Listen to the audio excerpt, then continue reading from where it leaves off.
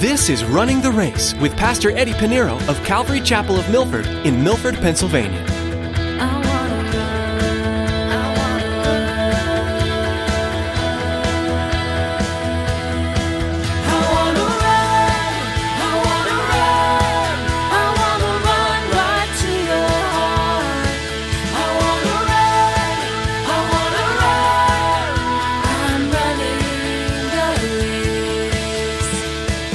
Are a chosen generation, a royal priesthood, a holy nation, his own special people, that you may proclaim the praises of him who called you out of darkness into his marvelous light, who once were not a people, but are now the people of God, who had not obtained mercy, but now obtain mercy.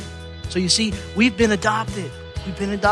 Later on, Paul's going to write in this section, he's going to say we've been grafted in the olive tree.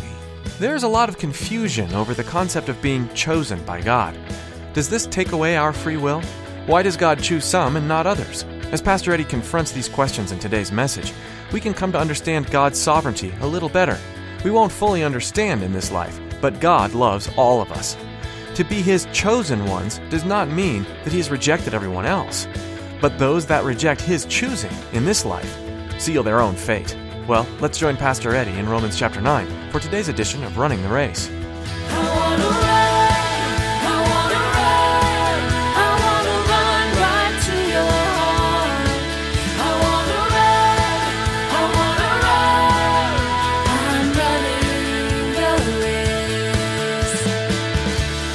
Jesus said, blessed are those who mourn. When he said blessed, it really mean happy in the Greek. Happy are those who mourn. Now, that may sound weird to you because I'm mourning. How can I be happy? I don't have multiple personalities. That happy and blessed to be mourning is the reason to mourn. It's not because you lost someone. The mourning is happy are you that you mourn because there is sin. It should affect us. Our heart should be in sync with God's heart, not only for the lost, but the fact that there's even sin. When we have the same heart as his heart, the Holy Spirit will too be a witness for you. Because it's not your heart you see. When I surrender my heart to the Lord Jesus Christ, I invited him into my heart. The Holy Spirit's in my heart. He did a renovation, removed everything that wasn't of the Lord. And now that heart is now in sync and it's beating with the heart of God. And that should always be our goal, saints. That should always be our goal, that we want to be one with him. And that if his heart is beating, it's like, if somebody were to play the drums, look at it beat, and you ever see those people that are trying to clap between? No, we want to be in sync with the Lord. When we see a person, and this question is something for you to ponder, take home, maybe meditate it from you and take it home. When you see someone that doesn't know Jesus, is reject Christ, family, friends, co-workers, when you see it, what is in your heart? When you know that they are not saved, when you know that they don't believe in Jesus Christ, did it ever occur to you that if you really love your friends and you really love your family, you really love your neighbors, and you really love people in the world, wouldn't it occur to you that, hey, I want nothing bad to happen. I want no harm for them. But do you understand that if we just let it go, if our heart's numb, it's not beating with God, if we don't care about their salvation, there's eternal damnation for them. Do you care? Do we care? Does the church care that our friends are dying and people are going to hell? That's the truth. I'm sorry, I'm not here to tickle your ears. That is the truth. And so this is why Paul, he's expressing his love for his fellow brethren. And that is my prayer. That is my prayer. I said, Lord, I want my heart to beat with yours. So may my spirit be the same as your spirit. And I pray that will be your prayer as well. We can't be selfish Christians and say, okay, well, I'm at peace. I went and I repented. I'm going to church. And now, I'm going to go to heaven. I don't know about anybody else. I don't care about anybody else. That wasn't the heart of Christ. That's not what we're called to. Jesus said, be a witness. He says, I tell you the truth in Christ, I am not lying. My conscience also bearing me witness in the Holy Spirit that I have great sorrow and continued grief in my heart. For I could wish that I myself were accursed for Christ, for my brethren, my countrymen, according to the flesh. Paul's love for his brethren, This is how much love he has for his brethren, for his fellow Israelite was so strong that if it were possible, he was willing to be forever cursed. He was willing to be cut off from Christ so that they might be saved. I don't know about you, can we say that about anybody? Lord, I'm willing to go to hell, be condemned for my family, for my children, for my neighbors, I'm willing to be condemned. If it were possible, that's why he said, I only could wish. Now we know that giving up our salvation will not and cannot cause other people to be saved. That's not the way it works. But that's why Paul says, for I could wish, because Paul knows theology. We're studying, his writings inspired by the Holy Spirit. It is impossible. So you can't do it for your brother. You can't do it for your sister. You can't do it for Aunt Susie or Uncle Tom. They need to make that decision for themselves. No one can make a decision for someone else's salvation. That's why we don't believe in baby baptism when they do that in other denominations. And once they die, it's too late. You can't do it. You can't say a prayer from heaven. They had their chance. That's why Paul said, I could wish that I myself were cursed for Christ, for my brethren. Moses had offered God the same thing. The same thing with Moses. Back in Exodus chapter 32, you'll find that when Moses was coming down with the tablets, the commandments, the children of Israel, during the time he was away, the children of Israel, they turned away from the Lord into idolatry. So the Lord said, listen, I hear something down there and I know it's not good. Moses goes down and what did they do? They formed and they created a golden calf and started worshiping idol. The Lord said, that's it. I'm going to wipe them out. They saw the hand they saw how I dealt with Pharaoh. They saw how I set them free from idolatry, a world full of idolatry. They saw the waters depart. When they were hungry and there was no food, manna came from heaven. When they were thirsty, water came from the rock. And I've been nothing but good to them, and I showed them everything that was impossible according to science. They knew it was supernatural. And now they turn to a golden calf.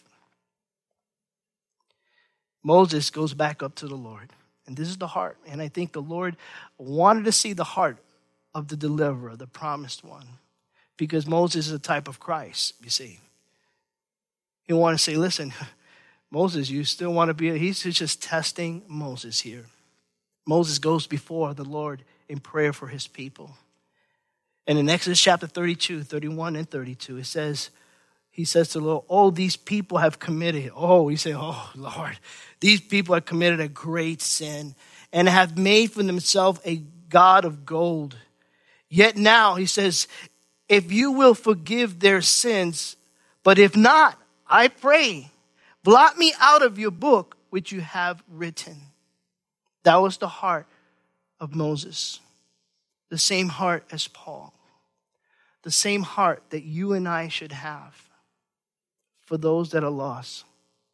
And we see that, just to think about, just for you students of eschatology end times, the book of life, how did Moses know there was a book there in heaven with his name?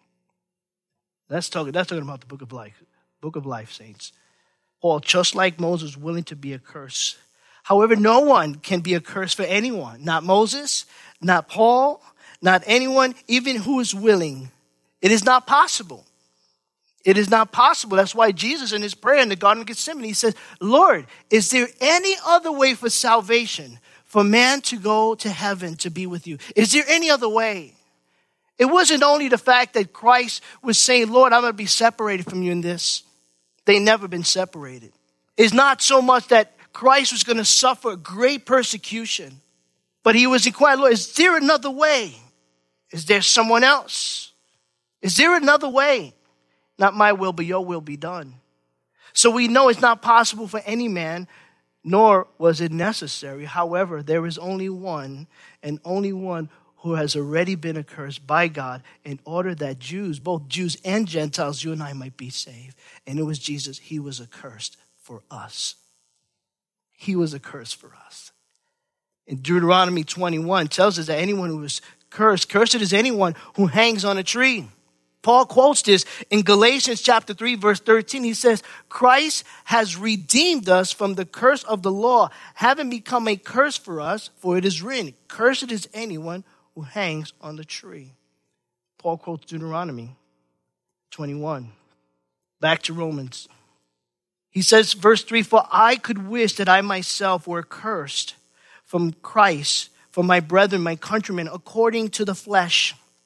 Verse 4, who are Israelites, to whom pertain the adoption, the glory, the covenant, the giving of the law, the service of God, and the promises, of whom are the fathers, and from whom, according to the flesh, Christ came, who is over all, the eternally blessed God. Amen.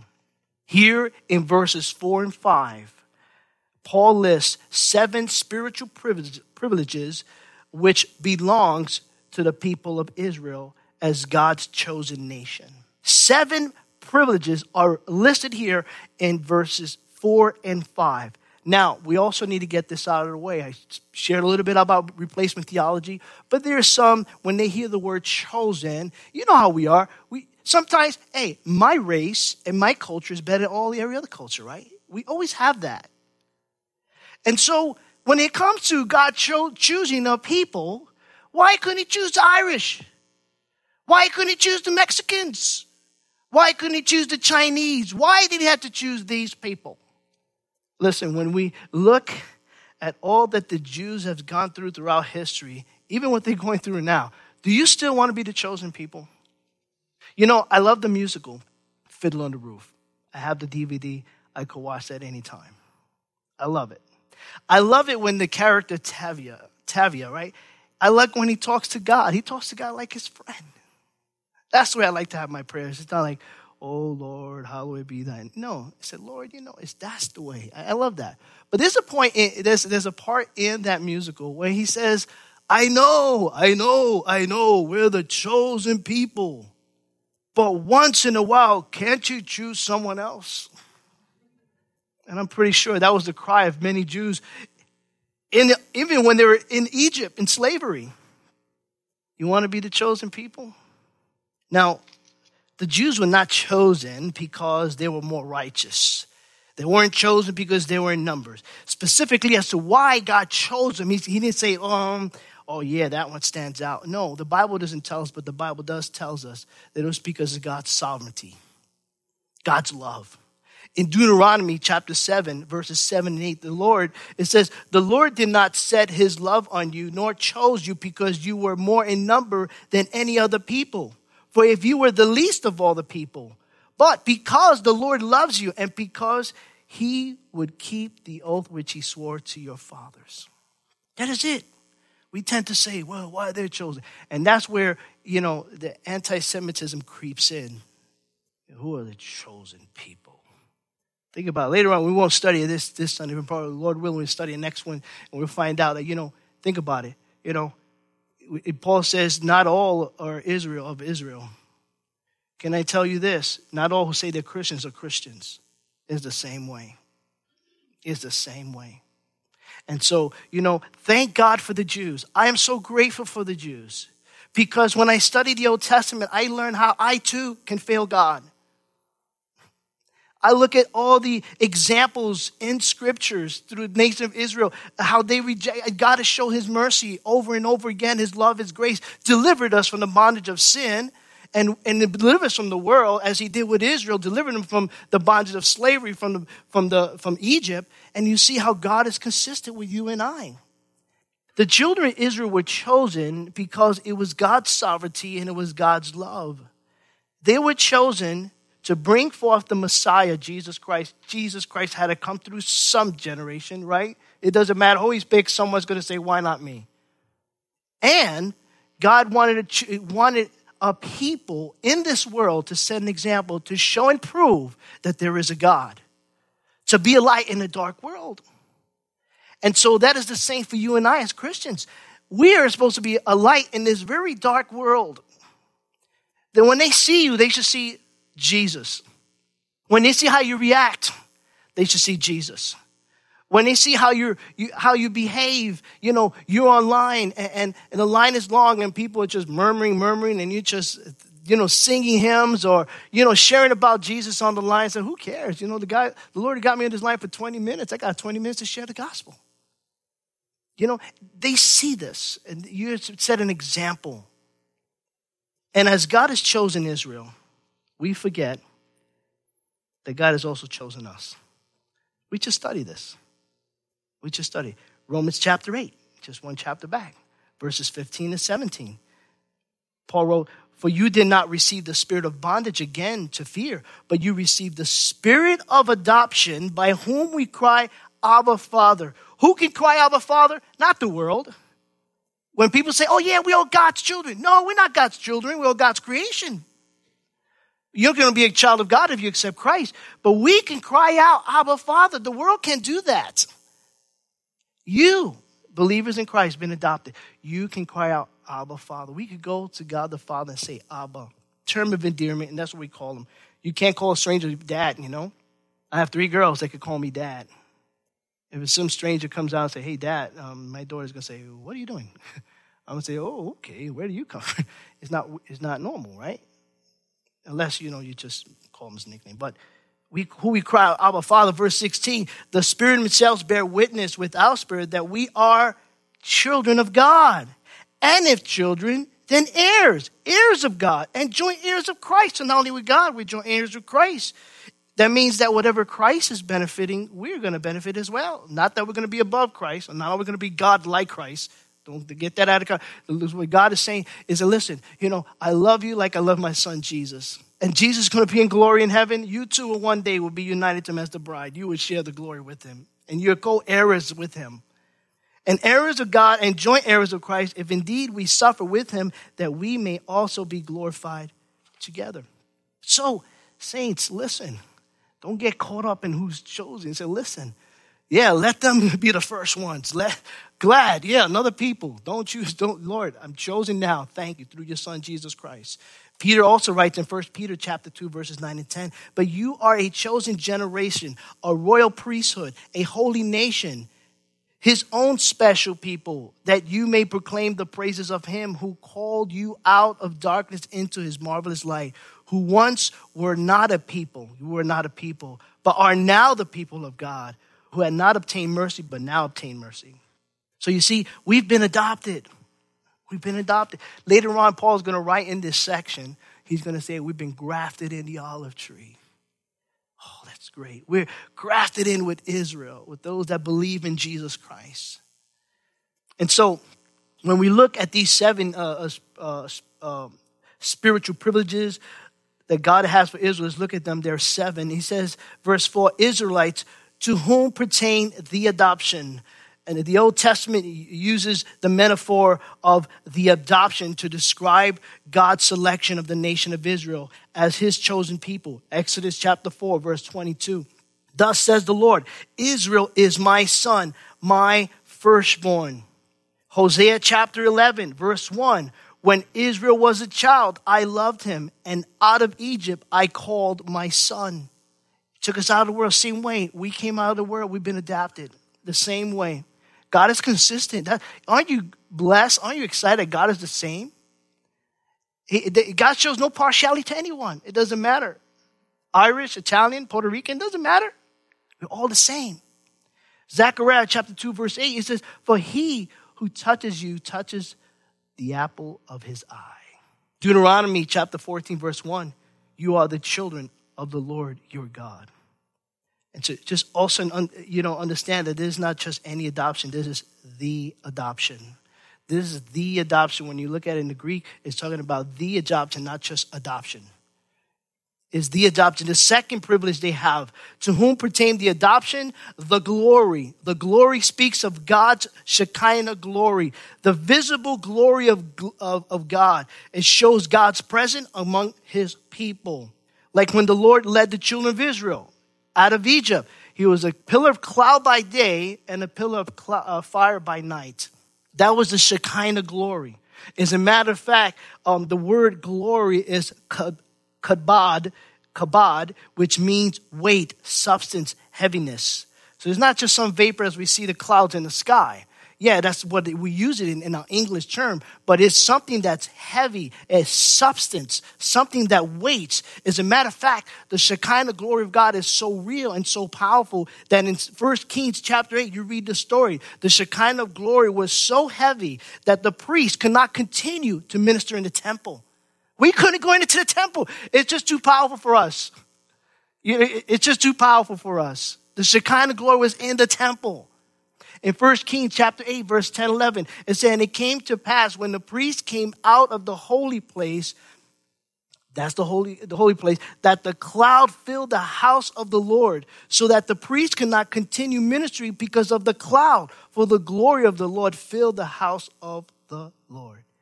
That same Shekinah glory, remember, God's the same yesterday, today, and forever. And this is where Christians lack because we forget that since God is consistent, his word is consistent. The word tells us no longer that he dwells in temples made by the hands of man. It's not in this place. Yes, when we're gathered together, we see it and we feel it.